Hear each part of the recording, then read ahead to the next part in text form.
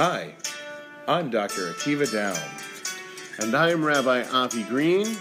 And welcome to Interesting Questions. In this podcast, we'll be addressing issues that are philosophical, religious, and psychological in nature, and exploring some of the deeper questions as we go into Season 2. We will be focusing on that which is considered to be controversial, and there may not be a right or wrong answer. So we are hoping that our discussions will yield more questions for your Shabbos table. Hello and welcome back to Interesting Questions. We are continuing with our study of Pirkei Avot. We are up to Mishnah Daled. Yossi ben Yoezer ish Tzureda, v'Yossi ben Yochanan ish Yerushalayim kiblu mehem. Yossi, the son of Yoezer, from Tzureda, and Yossi ben Yochanan from Yerushalayim, received the tradition from those we've listed before. Yossi ben Yoezer ish Tzureda omer. Yossi ben Yoezer from Tzureda said, Yehi veitcha beit va'ad lechachamim. Your house should be a meeting place for sages. Veheve mitabek ba'afar raglehem. And sit in the dust of their feet. Veheve shoteh v'tzama et divrehem. And drink thirstily from their words. So I think the question that comes from this, Akiva, is one of how do we treat our sages? Do we see them as human beings, or do we see them as more than that? And I think this is particularly relevant considering that we are also now back in those parshiot where we're talking about Avraham and Yitzchak and Yaakov and looking at those things that they did and asking ourselves, there too, do we treat these people as some sort of perfect being, or do we treat them as human beings who may have made mistakes that we can learn from just as much as we can learn from what they did well? And, we look at some of the books that are published by certain Jewish publications, and they seem to be hagiographies, right? They seem to be these books of saints with no mistakes made and no issues raised. And so I'm going to start with you and tell us, is that healthy? Is it healthy for us to see these as saint-like people? Well, the short answer, I think, is no.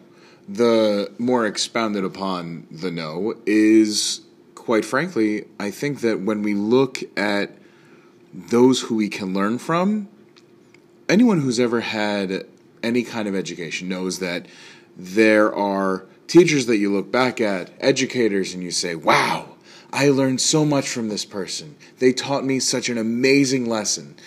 And there are people who you look back and you go, wow, I learned so much about what not to do from this person. They taught me such amazing lessons about how not to behave. And the truth is that both of those are valuable. And I think the idea that it should be either or is obviously in and of itself not only impossible in most cases, but we're missing out on things. We talked last year, around this time, I'm sure, about the challenges that come across with Avraham. He wasn't perfect. Lots of things weren't perfect. Does that mean that that there aren't amazing things to learn from Avraham? Absolutely there are. And at the same time, we can also learn what not to do or how to do things differently, or say it's also an opportunity, a wonderful opportunity to see that even those who seem so powerful and knowledgeable and perfect, watching them have human struggles truly makes us feel like it's okay to be us. I think that when you have the idea of really, and it's idolizing. When we idolize someone, we take away the opportunity to see that this is a normal person. This is someone who can make mistakes, someone who can struggle, someone who has flaws, and yet they are still an amazing person. They are still someone that we can learn from, someone that can be experienced. And I will say very, very personally, and Avi, you and I have talked about this before. One of the things that is, whenever I'm participating and someone is davening, and especially if it's somebody who has the background of being a rabbi, if they make a mistake, quite frankly, I do not look at it as, oh, they made a mistake. And yet at the same time, I think if somebody with such a wonderful background and such amazing knowledge can make a mistake, then all the more it can be acceptable that I'm not perfect. I make mistakes. And to see that, again, I don't look at it as a flaw. I look at it instead as an amazing opportunity to see that it's okay to make a mistake. So if we take away the fact that individuals make mistakes, then I think we lose an important opportunity. And I know we've talked about it before, but I think it is worth repeating the power of admitting our mistakes, right? So you may want to add on to what you just said in terms of the opportunities for others to see our humility, our self-reflection, if and when we make mistakes, admitting to them and working to repair them. It's teshuvah. It's plain and simple. It's the same reason why we have tshuva, and it's the same reason why tshuva is built in every year for everyone, regardless of who you are. There's no one who's exempt from it. And again, and all of those wonderful teachers. I can relate a personal example of watching and attending on my internal medicine rotation. He made a mistake. He gave someone a medicine that they shouldn't have had, and they had a reaction to it. And he apologized profusely. He took ownership of the mistake. And then, after the patient left, he started combing the research to never make the mistake again. And this was someone who, you talk to him and it was like talking to a textbook. I imagine, we all know those Rebbeim who fit that profile, but he was a physician who fit the profile of, he knew everything about everything in medicine.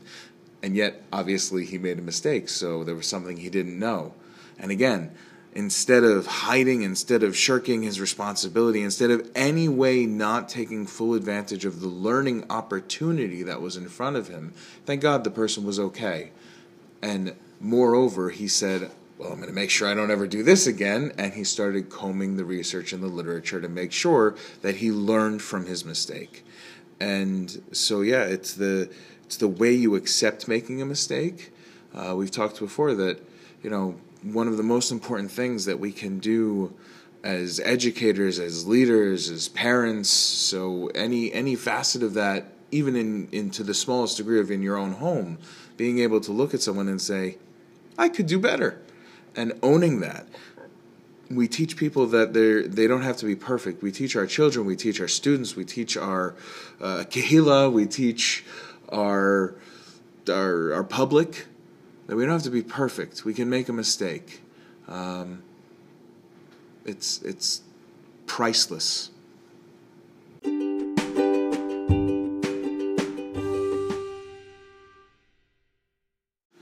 So, Avi, one of the pieces that comes to my mind when I'm thinking of this also is, we always think about soaking up the knowledge from our Rebbeim and those who are so important to us, those are our educators.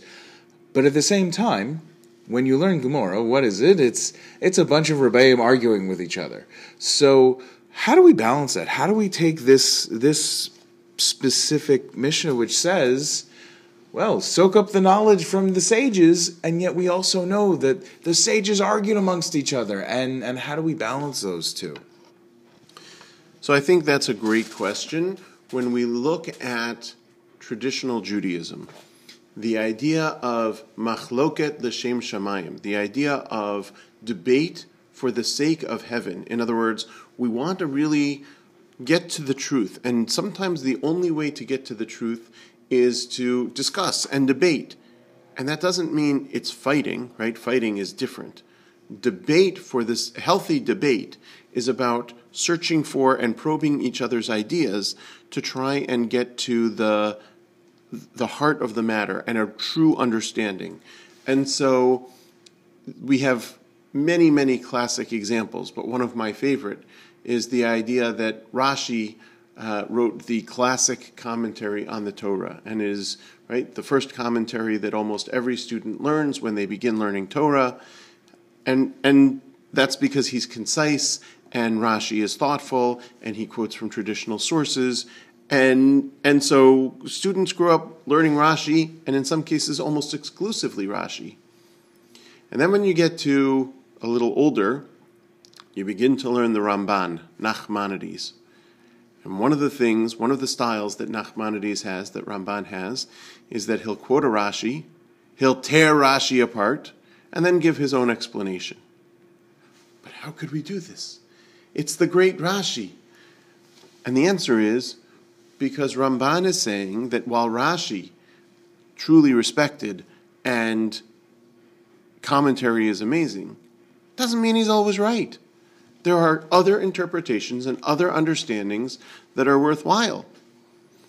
Speaking of Ramban, there's also the disagreement between Ramban and Rambam, the Nachmanides and Maimonides, on any number of issues, from how we count 613 mitzvot in the Torah, to whether there would be sacrifices again, to any number of things.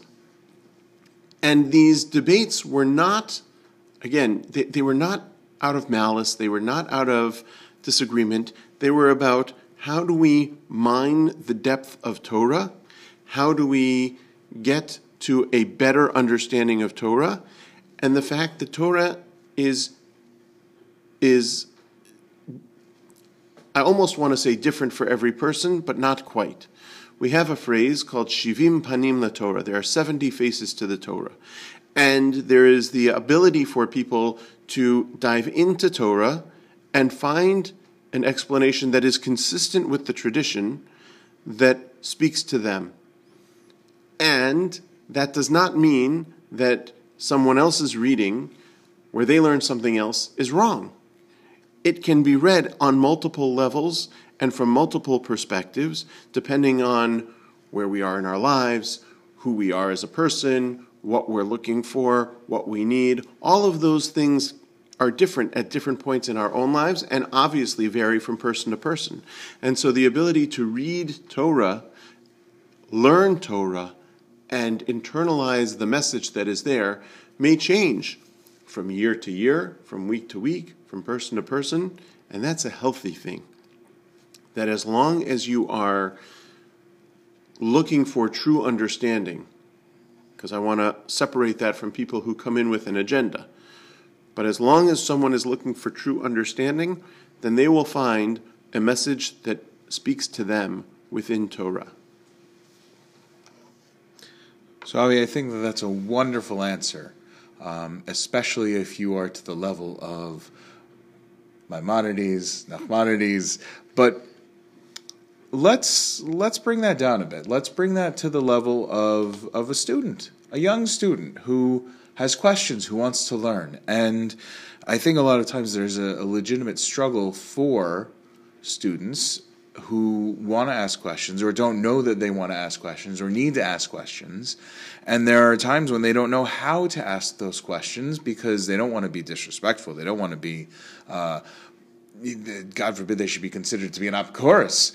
But at the same time, it's so valuable and important for them to learn and be able to see that there are more and more things you can learn, because unfortunately I think a lot of times when we fall into the chasm of I'm not allowed to ask, it's a mystery, we lose that love of learning, and we lose that, and we don't want our next generation or generations thereafter to lose that love of learning and Torah.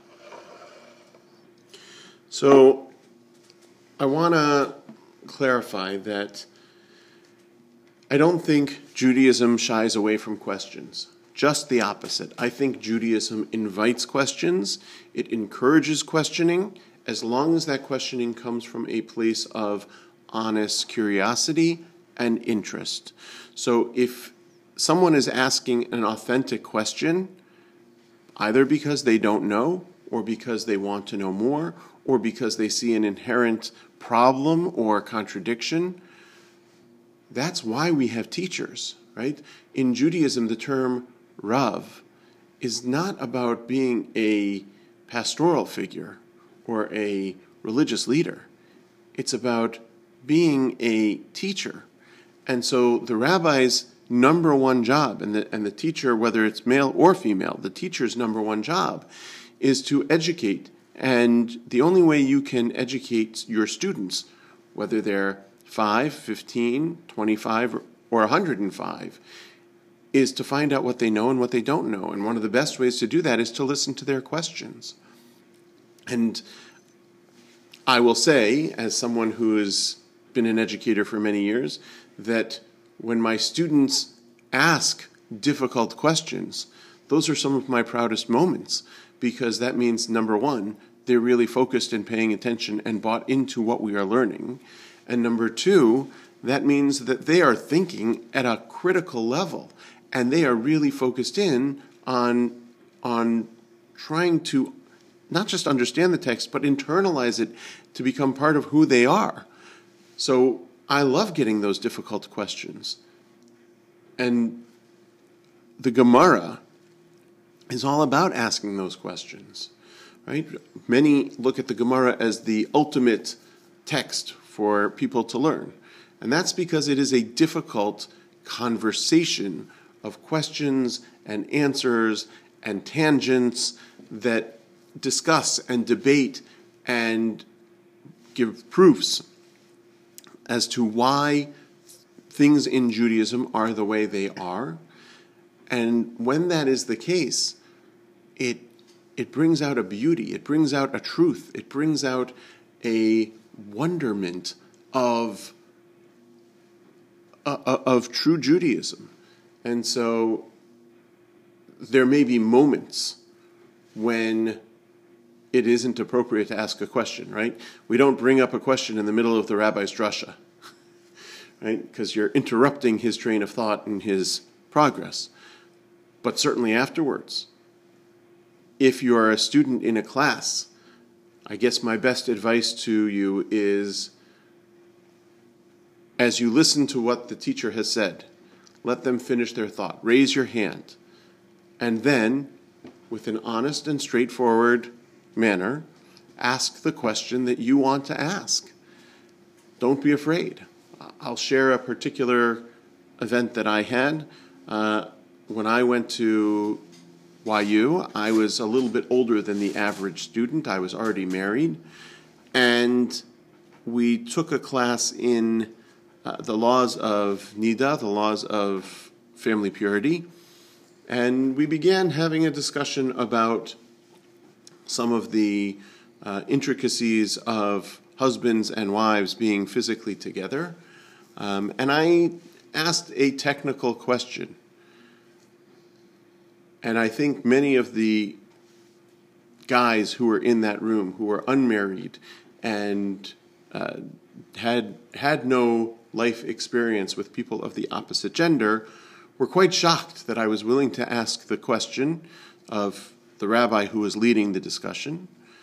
But the rabbi took it in stride and saw that I was asking, certainly not to be disrespectful and not to, bring up problematic issues, but I was asking a real question. And so he answered with what the halacha is and why it is that way, with gusto and detail. And I always appreciated that he saw that I was asking an honest question, an authentic question, and answered it in the same way.